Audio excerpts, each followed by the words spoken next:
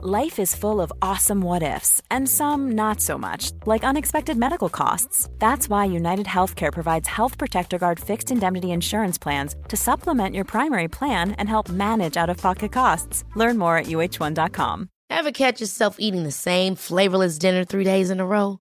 Dreaming of something better? Well, HelloFresh is your guilt-free dream come true, baby. It's me, Keke Palmer.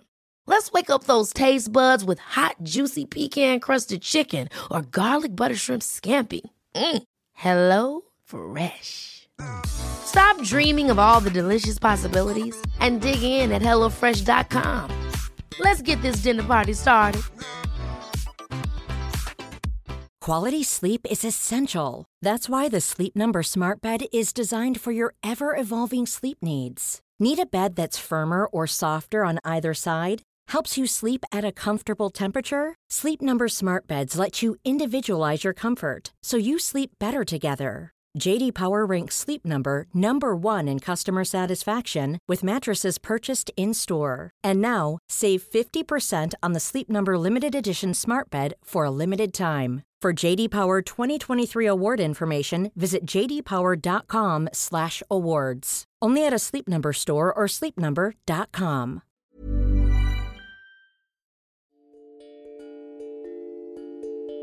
Namaste, yogis. This is Andrew Seeley here to welcome you to the Yoga Revealed podcast. Have you ever thought of the ways to rinse yourself of anxiety, self-doubt, and fear? In this exciting episode, we have the privilege of hearing from acclaimed yoga teacher and personal coach, Mia Togo. We go deep into the details of Mia's journey, from practicing yoga to teaching yoga to now mentoring yoga teachers worldwide. Today, Mia reveals a method to find clarity in your voice through self-acceptance and true love. Judgment is the end, you're done. Truth comes with understanding because it allows empathy. Empathy means I can feel me while you feel you. I don't need to feel for you. I don't need to do your work for you. Doesn't mean I condone your behavior. Doesn't mean I condone or I agree with you. But if I'm judging you, how can we ever have these deeper conversations? Learn to accept your light and truly shine as Mia shows us a path to rinse away fear and empower your mind on this exciting episode of the Yoga Revealed podcast. Beautiful day, Yoga Revealed listeners. It brings me absolute joy to be sitting across from the amazing Mia Togo today. How are you doing today? I'm doing great. Thank you, Andrew. Awesome. I'm really excited to have you on the podcast, specifically because in going to your classes and learning more about your lineage and how just completely immersed in your practice you are, and also in women's rights and basically like the women that you work with and all the different things that you do is just like bringing forth this light towards the yoga vinyasa community. And I know that you've been teaching here in Santa Monica for quite some time. And so I really am looking forward to hearing your story on how yoga was first revealed to you. Well, thank you. Well, first of all, thank you for having me. And I'm just so grateful that I get to be in this community and I get to live where I live and teach where I teach. And when I show up in my classes, it truly is such a privilege and a joy to be able to hold space for, all the shifting and the growth and the transformation that's happening, I think, so profoundly right now. But in addition, throughout my life and through how yoga has revealed so many different things that had I not had this practice, it wouldn't have revealed the way that it did. So yeah, it's powerful stuff. Yeah, definitely. And I feel that we're living in a very powerful time. And now more than ever, yoga is truly what I would call tempering people for change. Like really allowing them to have the tools that they need to be able to move forward and be progressive in a modern world of change. Yeah. Oh, yeah. And I think, as much as a lot of us say intellectually we like change, I think, the work that I do as a yoga teacher and a life coach as well is like really investigate the part of you that doesn't like it. Because there is a part of us that wants the familiar or holds on with some resistance or stubbornness. And that always gets revealed too in our practice. And I think it's important, and I talk about it in a lot of the work that I do as a yoga teacher as well as a coach, working with your shadow, working with the shadow parts of our humanity humanity. And I think when they're disowned or not acknowledged, they come out in really funky, hurtful and projection and all kinds of ways that we're like, ooh, where did that come from? And I think that's why so much is going on in the external and the collective right now, because there's been a lot of disowned shadow. Yeah, I could totally see that. And I feel that yoga is definitely one of those places that people can feel comfortable to address their shadow because they're surrounded by so much light. Exactly. And, I think that's what's important too. And when I started my yoga journey, is that I felt, because I had done so much work prior to actually stepping into a yoga practice, I had studied psychology, I'd worked with a teacher and a very powerful coach and therapist for many years. So when I stepped into the yoga, it really wasn't love at first sight, to be honest. I always tell this story. But what I realized is through my own development and my own spiritual path is that it's like, I always think of the yin and yang symbol, how it's got that, it's half black and it's half white, but those two halves make the whole. And if we disown what we call the shadow, or the murkier parts of our personality, that's spiritual. To me, to be able to own your anger and your rage and your upsets and work through it constructively, you are holding space to really own your light. Because if we don't own that part of us, how can we live in our light, and how can we look out in the world and see that in other people and love them even when they're in their shadow? And that ain't easy, but it takes a practice. Totally. It's like you got to learn how to do it for yourself first before you can do it for others. Yeah. So I want to go back to some of the earlier days of you discovering yoga. When was the first time that you remember actually discovering yoga? I discovered yoga. I was about, 24 years ago. About 24 years ago, I had been a professional dancer for quite some time in Los Angeles, and I went to UCLA and I got my degree in psychology. And I realized I didn't want to go the academic route for a lot of different reasons. I just felt like the intellectualization and talking about things wasn't for me specifically working. And so I had ventured into a path of working with a very gifted coach and therapist, and who was just, for lack of a better word, just spiritually downloaded. And she took us on a journey, many of us. And who was she? Her name's Mona Miller. Mona Miller. She had communication arts program. And I started with her right when she was starting her program.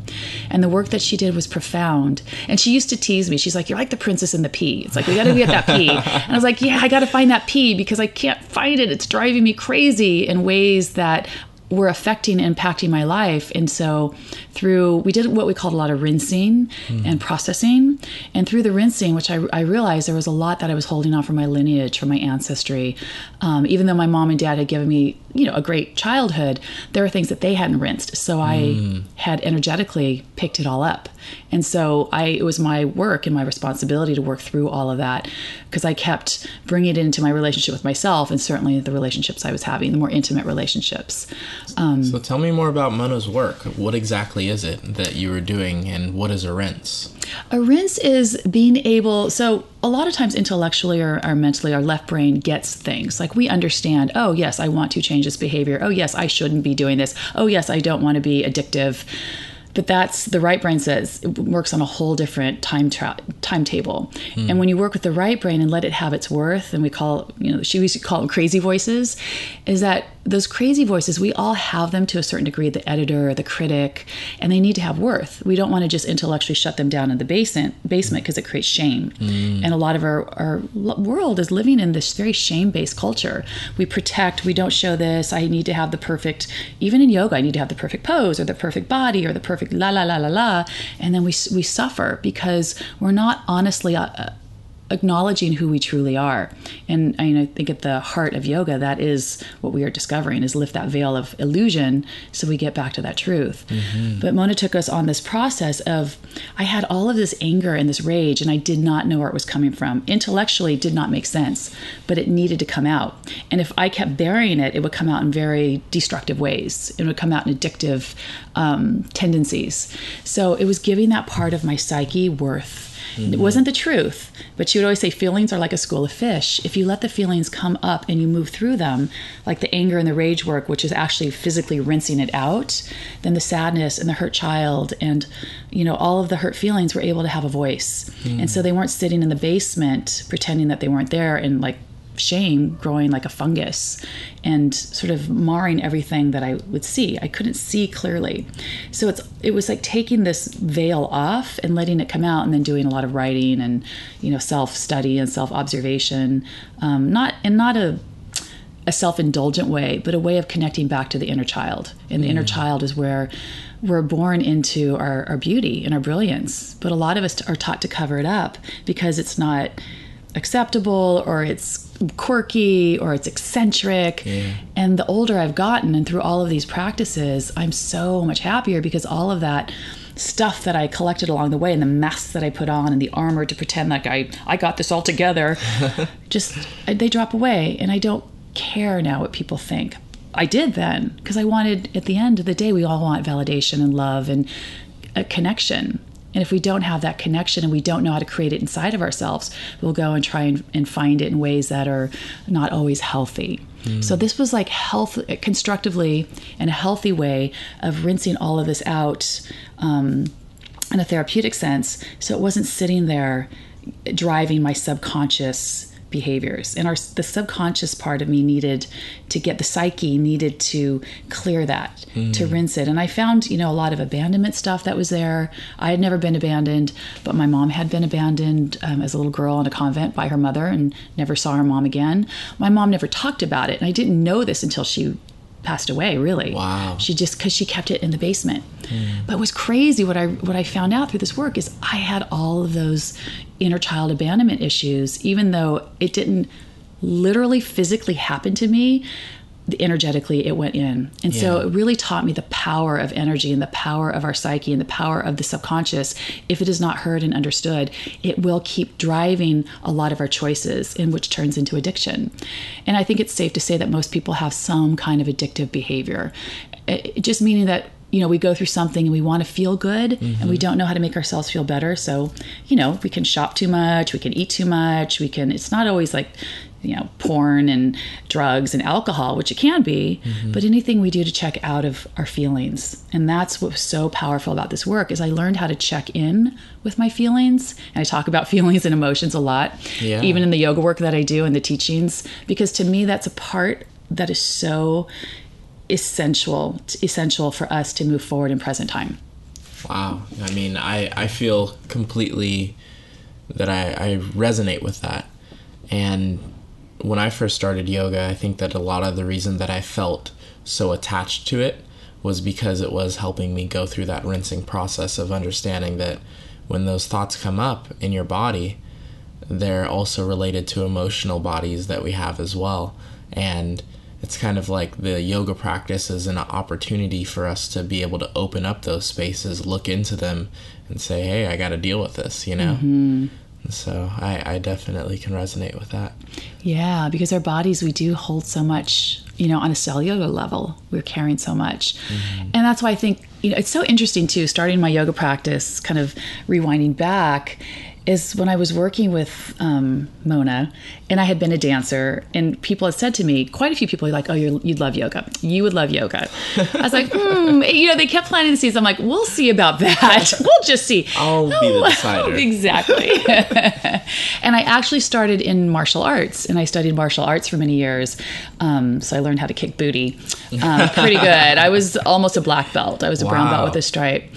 And I loved it. But then I realized, I think through still the work that I was doing, that I needed to soften, because it's so funny too. People today, they'll say, oh, you're so in your feminine energy, or you have this, I don't really like the word goddess. I think goddess is way overused, but no, it's fine. But I like warrior. I think warrior, like a soft warrior, because I think that's that part of me that's always fighting for change, and fighting for growth, and fighting for myself, and fighting for people who don't have the tools at this time or right now to not, if they don't see that, I help them, get those tools so they can make their way through their own change. So I like that idea of the warrior. So when I stepped into yoga, I went to a couple classes, and I was just like, oh, this sucks. And I always tell this story because I lead teacher trainings, and so many people are like, I fell in love. I'm like, oh God, it was not love at first sight for me. I was like, what is this yoga stuff? This is boring. I don't like, it was just too dull, I thought, Coming from martial arts, I'm sure you were like into the explosive Yeah. And the actually dancer, feeling too. contact. Yes. Because I felt like I was already so in my body. I wanted a practice that was To challenge you. to challenge me. Yeah, quite honestly. And I always feel like I was already challenging my mind and my emotions. So I wanted a teacher who could just hold that. And so I tried it. I was like, I'm not going to give up. And then a really dear friend of mine, it's so funny because she takes my class religiously now. Wow. She took me to Sean Korn's class. Oh, yes. So I was like, I took Sean's class and I was like, that's she what made I me, wanna do. yeah, I fell in love with yoga because it was just so badass. Oh, yes. Yeah, she's just a badass mamma jamma. And spoke her truth and was just so, you know Sean. Yeah, she's And in her power. She's in her power. And that's what I resonate with. Because there was a little too much, the classes I think I had gone to that were a little too airy-fairy for me. Yes, And they were a little too out in the fluffy. ethers. And which is fine. I love all the higher chakras. But to me, you got to be grounded in the lower chakras. You got to be in your strength, in your animal, in your sensuality, in your personal power. Because that is as important to really speaking your voice and knowing to trust your intuition and being connected to, the God of your understanding or your higher power. And to me, spirituality isn't just reserved for the higher chakras. It's also reserved for sitting in your pain. It's tapas. It's sitting in your struggle at times and going, I need to cry. I need to rinse. I'm feeling pissed off. I'm not going to disown it. I'm going to own this stuff so that I don't keep going out there and creating more, because a lot of people want to do great things, but if they haven't rinsed their shadow, they can go out as the self-righteous, we've seen it, right? The self-righteous yogi or the activist that is, putting so much anger and rage out there. It's not shifting the energy. And I think we're all being some way, somehow right now to shift our own energy and how we put it out there. Totally. And I think that's why we see what's going on in the world in the election and all of the different expressions. Yeah. That's a good way of putting it, because it honestly is just a different expression of ourselves. I feel so much so that the current state of the world is literally a reflection of the collective consciousness. Yes. And to put it in easy layman's terms, it's like all the people who are in America currently, we all have such unique views of how we should move forward as a collective community that this has now come to this very distinct dichotomy of you can go with this or you can go with that. Yes. And there's a whole spectrum. The spectrum is very vast.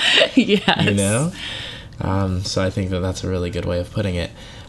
So I really enjoy that you first started then, I guess, through the psychological route with Mona, with doing these rinse exercises. And then from there you found Sean Korn, and you started practicing more with her. How did that relationship blossom? That relationship blossomed in a sense that I just, it's funny because it was inconsistent. I didn't go all the time, but I knew that I was learning to love it. And then it just, it built. And I started taking other teachers and kind of trying different styles and, just putting myself out there in different ways. But for whatever reason, because of my background or, in dance and martial arts and the self-inquiry through the work with Mona, it was really much the vinyasa style that I loved. I always say, because when I was a dancer, I did a jazz, but of course you need to take ballet. And of course you need to do other styles to get the fundamentals. So I would, I felt like Iyengar is the ballet, because it is important. So I did some Iyengar to understand some of the fundamentals and I do love props. I love that, the props and blocks and straps and how it really you can tailor it to your own individual needs, because I think that is important. So I started exploring. I went on a path of exploration of different teachers and different styles. And I feel like in some ways I'm very self-taught. I always have been, self-motivated, self-taught. I read a lot of books. I had no intention of ever being a yoga teacher. That was just the fact that I'm a yoga teacher and I'm doing this. It's just crazy. It's just craziness. Because at the time I was working in the apparel industry at that point and just doing my practice, and I got committed to it. I studied with a lot of different teachers, But it's funny, I remember I taught at a festival maybe 5 years ago, to Tadasana Festival that Tommy Rosen put it on. And there were some yogis from all over the country, and I think of the world that were here. And we went to this dinner, and I felt intimidated because a couple of people were like, "What lineage do you come from?" I'm like, and I said my own. I was like, I don't know. It was so funny. I just made up my own lineage. Not that I hadn't studied, the Vedas and the Upanishads and the Yoga Sutras of Patanjali, but it wasn't like I had one. But that's what was so cool about it, is like yoga it doesn't have to, I always thought in my head, you have to come to this lineage and you have to have a guru, and it may work for some people, but it didn't work for me. And what I loved about the work with Mona long before I ever stepped into yoga is that she was very much, don't guruize me, do not put me up on a pedestal. And that's what made her work to me so transformational. Because she used to say, if you put somebody up on a pedestal, that means you're putting yourself down somehow. Yep. And that was the thing. I had gone to some guru teachers, and I have a great bullshit meter. Not that they didn't have great wisdom, but they hadn't owned their shadow. And it was so clear to me. I was like, oh no, you are not my teacher. You're not. I will thank you for the wisdom, but you have not done your shadow work. And I saw that was very clear in a lot of the healing world, not just in yoga, in therapy and psychology. A lot of us are drawn to this work because we're trying to figure our own stuff out. Yep. Right. And usually when you trust someone who's giving you advice, it's usually because you can relate to them. Yes. And there's an authenticity. Exactly. And for me, you have to bring yourself down, and I think that's what's showing up collectively too. We are all the same. No one is more evolved than anyone else. Yes, some people have, and that's a hard one because we look at some of the people who support perhaps Trump, or we look, oh, you're less evolved. That's a judgment. And if we go to judge, and I've heard some even spiritual leaders out there saying judgment is okay and judgment is necessary. And I disagree, because I think once you judge something, you put a strong opinion on it and you don't let new information in. When judgment is the end, you're done. Truth comes with understanding, because it allows empathy. Empathy means I can feel me while you feel you. I don't need to feel for you. I don't need to do your work for you. Doesn't mean I condone your behavior. Doesn't mean I condone or I agree with you.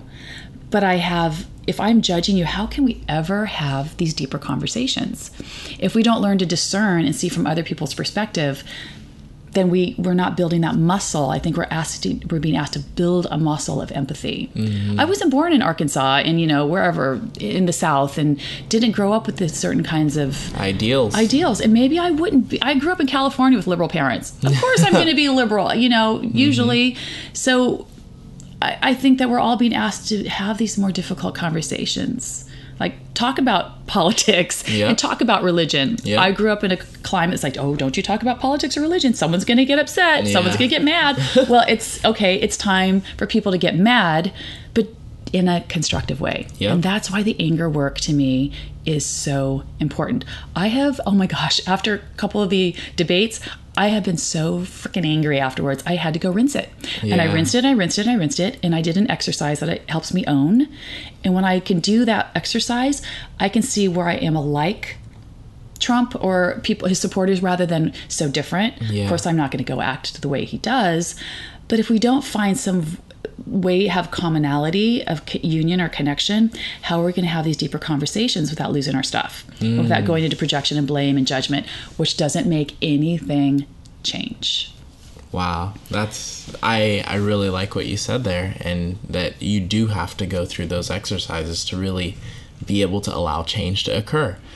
And I want to ask you, what are 5 tips that you could give our Yoga Revealed listeners to help them rinse some samskaras, like, just like the buildup of emotion that's, that comes with daily life. Maybe you could give our listeners just like 5 tips on how to actually get through that, work through it, and perhaps use the rinse method. I love that. First of all, be willing to acknowledge, sometimes I think we're on this path of growth and expansion, and we think we should be above it, or we should be beyond some of the shadow animal sides of who we are. And I always say, remember, your anger and your upsets and the things that really charge you are part of your passion. Remember that don't disown it. First go to acknowledge it. So I would say first acknowledge, where is it? And and bring it up to the surface, because anything that sits in the basement and isn't acknowledged becomes shame-based. And shame is like a fungus, and it grows in the dark, and it grows in the dark. So shine your light of awareness on it, and it will just heal. It will begin to drop it. The mold or the fungus begins to heal. And so first acknowledge what it is. And then I would say if you write, I think for me, writing is a great way to let the emotional brain, the right side of the brain, have a voice. And a lot of times our left brain, our intellectual brain will go, well, I get this. But the left brain sits really close to the judger. And the judger is like, okay, I got this. Oh, I don't got this. And it'll start categorizing and work in linear time. We need to give the right brain time and worth. So let it have a voice through writing, and not on a computer. Not on a computer, on a journal. Because there's something about the kinesthetic transfer that allows you to feel and slow down. Yeah. It slows your brain. It totally slows you down. To actually have to think about what is most important to write. I totally feel that and resonate with that, because I keep a journal, and I have kept a journal since I was like 12. Yeah. And so it's been, one of those practices where every time that there's something instrumental or monumental or just like that subtle realization, I write in my journal. So it's not like on a time basis. Sometimes I write, 5 times a week, and then other times I haven't written in my journal for, 2 weeks. Yeah. So it's just like when those things come up, to take the time to really express them in a creative way that is your own handwritten word. Yeah. And have you found too, isn't it amazing how things will come out in maybe epiphanies or deeper understandings because you've taken the time to be with it? Yeah. Yeah. Totally. And it really helps you connect to the creative side of your brain. So the first tip was to actually like become aware. And acknowledge it. And don't judge it. I mean, gosh, it's just like, don't judge when this stuff comes up, especially if you're a yoga teacher or a therapist or a coach, or sometimes we're so hard. It's like, oh, I should know better. No, you're human. Just realize you're human. And as long as you're embodied and incarnated in a physical body, you will feel some of these. And, we've all gone through loss, death, breakups, change of jobs, things happening to us. They break us open. So it's important to acknowledge and understand that that's part of the development. And then this is a really powerful exercise that I've done throughout my life, and I do with, Mona taught me, and it's in the work that she's done and the work I do with my clients, is you write a letter. Now, first thing I'm going to say is you don't give this to the person. This is only for you to rinse all the yucky stuff in your brain. Because once you've had a thought, there is a feeling connected to it. And when there's a feeling connected to it, there's an energy and a vibration. It's like once that energy is alive, it needs to come out, or else it gets stuck in our body on a cellular level. It's sort of like, when you're driving and you throw the brakes on, you almost hit a car, and everyone throws the brakes on, you hear that, and you're waiting for that hit of metal, and your body has that surge of like, right? And that adrenaline, all that through, it holds on. We got to discharge it. So the hit may never happen, but the surge of all that emotion and energy and adrenaline is there, and it needs a way to get out, a way to discharge. And that's just sort of a crass way of saying, like we go through things in our life where we have this energetic discharge, and it can be triggering stuff that happened in the past that we haven't dealt with. It can be loss and trauma, all kinds of things. We've all been through trauma. So it's a way to get this out of, that's why the physical rinse is so great for me, but that's too much to go into right now. Totally. But doing the writing rinse is really helpful. So if you're feeling that charge with somebody or something, I do it with my boyfriend. I do it with Donald Trump. Sometimes I do it with someone who triggers me when I teach, because Lord knows I teach on Main Street. There's people that trigger me. If I don't keep myself clean, how am I going to show up and hold space? So whatever that is, and the people that closest to you oftentimes are your greatest teachers and triggers. So wherever you feel that charge, you write, when I look at you, I see. And again, you don't give this to them, but when you see, you don't want to edit. Like let all the crazy, yucky, bleh, like literally throw it out. And when I look at you, I feel. So you want to do, when I look at you, I see, left brain. When I look at you, I feel, right brain. Get all of it out, so that you're processing it through. And then I say take 5 or 10 minutes if you have it, and just take a deep breath, and then you turn it around. So that's why you don't want to edit at all. When I look at me, I see, da-da-da-da-da. And it's all a mirror. As you flip it, When I look at me, I feel. You'd be surprised how much, when you turn that, you can see and feel that is our own stuff. And the problem with a lot of things in the world right now is there's not enough accountability and ownership. So it allows you, it may not be a literal, the same, oftentimes it is, but find the truth. Like, it may not be true 100% of the time, but it's probably true a lot of the time. And even if it's true 30% of the time, find the truth. Go after the truth, because the truth is the thing that actually sets you free. And when you're able to see it, guess what? The charge with the other person, it's like it discharges the bridge between you and the other person. It's like the codependent bond or whatever kind of funky weirdness happens, it just like discharges it, because you flip it and you own it. And so when you see it in yourself and you can feel it in yourself, you're like, oh, this is mine. And then once you've done the writing exercise and you flip it, then I like to go through the steps of owning, like really owning, not just admitting. A lot of admitting, especially in relationships, oh, I've owned this or I've owned that. I'm like, no, you haven't. You've admitted it. If you admit it, that's just literal. That's mental. Yeah, but how much of this, our behavior has gone in the emotional realm? How much have we felt? A lot of the stuff has happened many, many years ago. So it allows us to time travel in a sense and figure out, am I holding on to something truly in my body, in my energy, that I want to flip change the samskaras, right? We know how deep those grooves can go. They're not just mental grooves, they're emotional grooves, they're psychological, and sometimes they're spiritual grooves. And when we're able to flip that and see it and own it, then we have a shot of really changing it on a deep level, energetically. Wow. So you've given us now 2 amazing, tips towards the rinse. And then you've also given us the whole method of rinse, or well, some of it, I'm sure, just a very small amount. Yeah. So you were giving me, you were up to writing. We were talking about writing. And what would you say is then like the third tip towards actually, getting rid of these systems that we create in our minds? Well, I think the second tip is writing. The third is flipping. I would say the third is like really, the flip is big.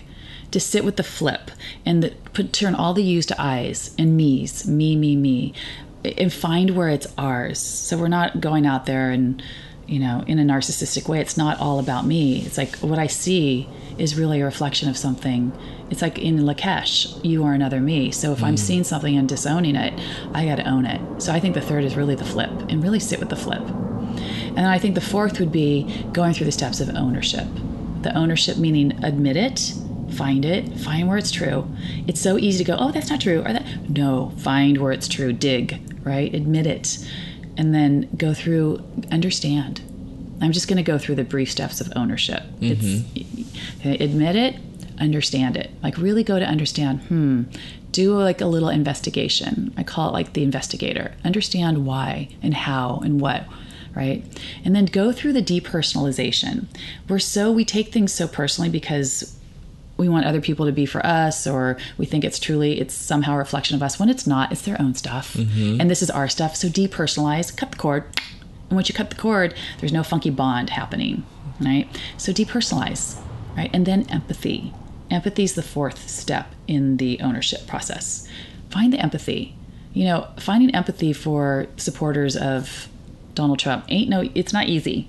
It isn't. But it's part of the spiritual work. Yeah. Because if we really believe in this yoga stuff that I think we do, that we're all connected somehow. We're all part of this vibration. We're all trying to figure it out. So we have to find empathy. And that means we have to find empathy for ourselves first, and empathy for others, right? And then once you have that empathy, prevention. And prevention meaning get creative. Find ways of the next time this happens that you can cut the cord quicker, or what will you do next time you feel a trigger? Like prevention, right? So that that's starting to find the new pathway. Have you ever read autobiography? Yeah, in 5 chapters. Paramahansa Yogananda. Yeah, and so that you got to start walking down a different road. Yeah. Sometimes you got to keep falling in that hole, right? So to start down that other road, that's where the prevention is a great thing. It's like, okay, I'm going to try a different path. But first you got to acknowledge why you went down that path. Exactly. Right? Because otherwise you're going to have that draw somewhere inside of you. So once you find the prevention, then celebrate. And I always say this to my clients: don't go out and drink and smoke or do drugs. I don't mean celebrate like that. That's addiction. It means celebrate on a really holistic, soulful level. Wow. This is amazing. We're so hard on ourselves. This is one thing that comes so clearly through, is that we can be so hard and think that we're so hard on other people because we're so hard on ourselves. We're so critical. I'm not good enough. I'm not pretty. I'm not smart. I'm not talented. I'm not rich. All those voices. Now we got to start celebrating when we choose something different, because they're going to reinforce that pathway. Mm-hmm. So that would be the steps of how to own something, how to really own it, not just admit it, but to own it. Wow. And then once you own it, how do we go about implementing change? The implementing change is take action. It's to go out there, do the inner work. As much as I can in the classes that I teach strong asana and I teach really great sequencing, I think. Yes, you do. I love my music that I play. I love the holistic. I love all of it. But what I really try and stress more than anything is do the inner work. I don't care. And I love handstands and I love all the inversions. I do think the yoga world has gotten a little crazy with fancy poses. It's gotten a little rather showy. Than the inner work. What you're saying is like literally what yoga brings up can be addressed right there in your practice. Yeah. And I have really found that sometimes sitting still and being in it and sitting in the tapas and burning away is so much harder than doing a lot of moving through the moving. Because I was a dancer, I was an athlete. The physical practice, I love it. I am not poo-pooing that at all. I love inversions and I teach them, and I teach them well so people understand them in their bodies. And at the same time, I think it's important to remember, don't let that be the thing that's driving your practice. Mm-hmm. Love the outer work. Outer work's important, but the inner work is important, if not more. So don't let that be a substitute for not doing the inner work. Because, a lot of people are coming new to yoga, and I always say they can, oftentimes only absorb a thimble full of wisdom. Just a thimble, this much. And that's okay. So that's why it's not a judgment ever. And then the more you come, right, the more you practice, then you can take in a cup. And the cup becomes a bucket. And the bucket becomes your whole body and your whole being. But it's a process. So everybody comes with a certain ability to absorb and take in, and it takes time. That's a beautiful way of putting it. It's very simple that, every single time that we come back to our practice, that container of light does fill up. And the more that we realize and take action with it, the more that container grows. And then we almost like overpour with all of this beautiful information, wisdom, and knowledge that we've gained from yoga to then be able to shine that as a reflection back into our world. Yeah. Beautiful. Yeah. Exactly. Mm-hmm. So I want to hear a little bit more about your classes now. You say that, you've taught workshops and, yoga teacher trainings. What does your life look like now as a yoga teacher? I mean, and how did it evolve from just starting out to where you are now? Did you start off teaching in Santa Monica? That's a great question. No, I actually many years ago moved down that's where I practice mostly, within Santa Monica or LA. And I moved down to Long Beach, which isn't that far. It's like a half hour south from here. And I started practicing at different studios in different places. And it was different. That's all I'm going to say. But what I really appreciated was the intelligence of great sequence. I guess it's the dancer in me. So to me, healthy sequencing is so important. And I just saw sequencing that didn't make any sense and was actually hurtful. I mean, the first tenet of yoga, ahimsa, non-harming. And just doing poses with no direction to me just seemed hurtful. And so a few friends of mine said, why don't you become a yoga teacher? I was like, oh no, that's just craziness. Well, I don't want to become a yoga teacher. So I enrolled in a teacher training down in Orange County area because I was kind of in between, but it was a YogaWorks teacher training.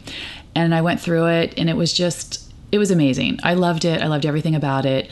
I did not go the traditional route. Most people have to go through, different advanced trainings and different things. And my teacher trainer's like, you're going to start teaching right away. You just are natural. And I had taught dance and I had taught horseback riding. So I'd already taught aerobics when I was 17. So I loved to teach. So literally 2 weeks after my teacher training, YogaWorks had opened down in Orange County, and it was new. And so they needed some more YogaWorks and I guess, educated teachers. And I started teaching down there for about 2 years, and my classes did really well, and I loved it. It was just very natural progression.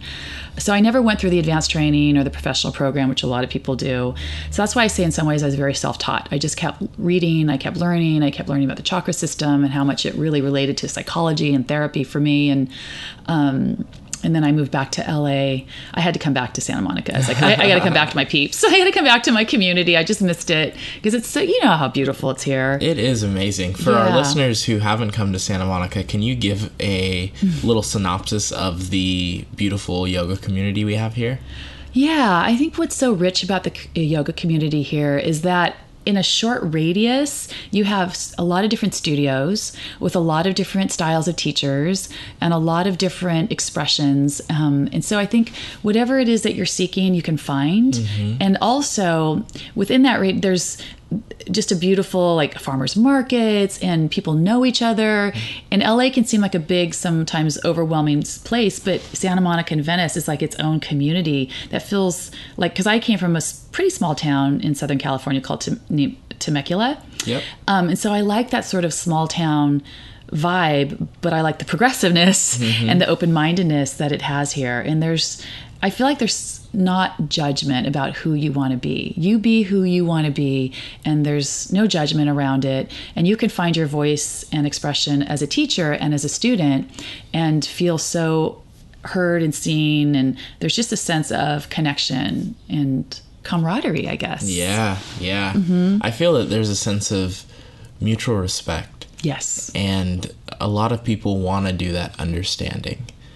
I feel it's a very progressive place of where a lot of people come to do their self-work. Mm-hmm. And I feel that the community here is very open. Yeah, it is. And I forget because when I was 18, I moved here when I was 18. Wow. And I'm 50, which is insane. No way. Yeah, I'm 50. Wow. Yeah. Let me just tell you guys, like, you guys can't see her right now, but she is absolutely vibrant. Aw. Seriously. Thank you. I would have never guessed that. I love to tell people my age because it's not the response, it feels good. Like, hey, look, I got ego. I'm going to say, yeah, it feels good. But I think what feels so great is because I say this, my mom, because my mom was 12 years older than my dad, I never knew her age until she passed away. Wow. Yeah, because she had so much shame around it. And I see so much shame in our society and, even in LA about age. You don't talk about your age. I'm like, why the heck not? It's like, own it. I feel stronger than I ever have. After this, I'm going to dance class. I still dance. I dance with 20-year-olds and I dance just as strong as I did when I was in my 20s because I don't let my mind say, oh, you're going to give up or blah, blah, all the vritis and all the nonsense that is so easy to buy into. Yeah. It's your beliefs. It's where you put your energy. Keep your heart and your vibration. And that's why the anger and the sadness and I rinse it out of me. I truly believe it is the most anti-aging thing you can do because you're not going to hold it in and it's not going to take you down. And I think that's what ages us on a cellular level, So we have to be really mindful of the thoughts and the feelings and the things that we're not willing to express because it sits somewhere. And where is it going to sit? Unless we choose to see it clearly. Wow. You're just giving us these amazing tips and I really enjoy it because they're just coming so freely. Yeah, and I think that's the gift of aging too. It's like, I did care more when I was in my 20s or 30s or what people thought. And now it's just like, life's short. I've gone through death. I've gone through loss. I've gone through breakups. I've gone through a divorce. And what I take away from every single thing is the things that break us down and break us open are the things that help actually break down the walls. And the journey is so packed with wisdom and not to let it take us into victim or shut down or hold on to regret. I think we have to be able to forgive and move forward. And forgiveness is, like, to me, the elixir of life. Not only to forgive others, honestly, I've had to forgive myself. And that was harder. People forgave me long before. Of course, I've done things in the past. I wish I could change the way that I behaved or the way I took action. And a few things, not everything. Mm-hmm. But I had to learn to forgive myself. And that to me is like one of those things that forgiveness, to like truly be able to let go is how you move forward. Truth, definitely. Mm-hmm. So I love to give our Yoga Revealed listeners one actionable golden nugget that will help them on their journey. I would say the gold nugget is really learn the tools, whatever that is for you, how to integrate and how to really go to that place of self-acceptance, because that is, to me, the golden nugget of authenticity. I think what's being revealed right now is what I relate to is authenticity. And we can't be authentic if we're not able to accept all parts of ourselves, even the shadowy parts of our personality. And can you learn to love those shadowy parts of who you are, as well as the more, higher frequencies, the higher vibration? The lower vibration stuff isn't bad or wrong. It's just an element that sometimes we weren't given the navigational skills or tools to deal with. Just truly weren't. So learn what they are so that you can truly accept everything, so that you are in your authenticity. Because in your authenticity, you can handle anything that comes your way. You hold your light in any situation you put yourself in. And therefore, you don't avoid, you don't disconnect, you don't disassociate, you stand in your truth. And we all need more people out there standing in their truth and loving that truth wholeheartedly. Wow. Well, Mia, our Yoga Revealed listeners are more empowered and more inspired to stand in their truth because of your wisdom today that you shared with us. And I truly appreciate you being here on the Yoga Revealed podcast. Where can our listeners find you, whether it be online or in person? Well, it's been a joy and a privilege to sit here and in Santa Monica, or Venice really, and talk to you and share these things that we're so passionate about. So thank you. You can find, I have a website, miatogo.com. I have a Facebook yoga page. It's under my name, Mia Togo. And I'm on Instagram and Twitter, Mia Togo, Togo, like to go. Kids used to make fun of me when I was a kid. They'd say, can I have a Mia to go? And I used to hate it. Aww. And now I'm like, you can have a Mia to go. It's okay. I own it. That's awesome. So that's where you can find me. And in person, you teach here in Santa Monica at Main Street. I teach at Yoga Works on Main Street primarily. I lead teacher trainings. I'm doing a 200-hour right now, which I absolutely love. And I do a 300-hour program. I mentor the professional program in February, which is almost full. I think I already have 12 apprentices signed up. So awesome. I max at 15. And I love it because I love to help newer teachers find their voice. And I'm always saying it's not about me giving you my voice, because they assist me and they take my classes and we have mentor meetings. But just finding, I know what it's like to be that newer teacher on this walk of life and feeling insecure and lacking confidence. So I do whatever I can, and I give them certainly skills and tools and coaching work as well to help them find their voice. So it's really a privilege to be able to do that. Awesome. Well, next time we have you on the podcast, we'll do a whole entire podcast simply on finding your voice. I love it. Let's do it. Yeah. Let's do it. Well, we'll have her on again, you guys. Thank you so much for listening today, for tuning into the Yoga Revealed podcast. We are now over 130,000 listeners worldwide strong. Thank you guys for sharing this with your friends and continuing to bring the light to your communities. Have a blessed day. And thank you again, Mia. Namaste. Namaste. Thank you. Thank you for tuning into this episode of the Yoga Revealed podcast. We truly appreciate your listenership, and you can learn more about Mia Togo and her upcoming classes and trainings worldwide at her site, miatogo.com. I truly appreciate you for your dedication to supporting positive expansion and true empowerment. Knowledge is power.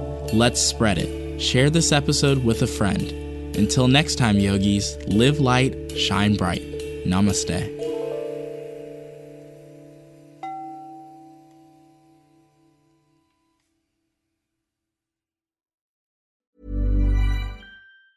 Ever catch yourself eating the same flavorless dinner 3 days in a row? Dreaming of something better? Well, HelloFresh is your guilt-free dream come true, baby. It's me, Keke Palmer. Let's wake up those taste buds with hot, juicy pecan-crusted chicken or garlic butter shrimp scampi. Hello Fresh. Stop dreaming of all the delicious possibilities and dig in at HelloFresh.com. Let's get this dinner party started. Even when we're on a budget, we still deserve nice things. Quince is a place to scoop up stunning high-end goods for 50 to 80% less than similar brands. They have buttery soft cashmere sweaters starting at $50, luxurious Italian leather bags, and so much more. Plus, Quince only works with factories that use safe, ethical, and responsible manufacturing. Get the high-end goods you'll love without the high price tag with Quince. Go to quince.com/style for free shipping and 365-day returns.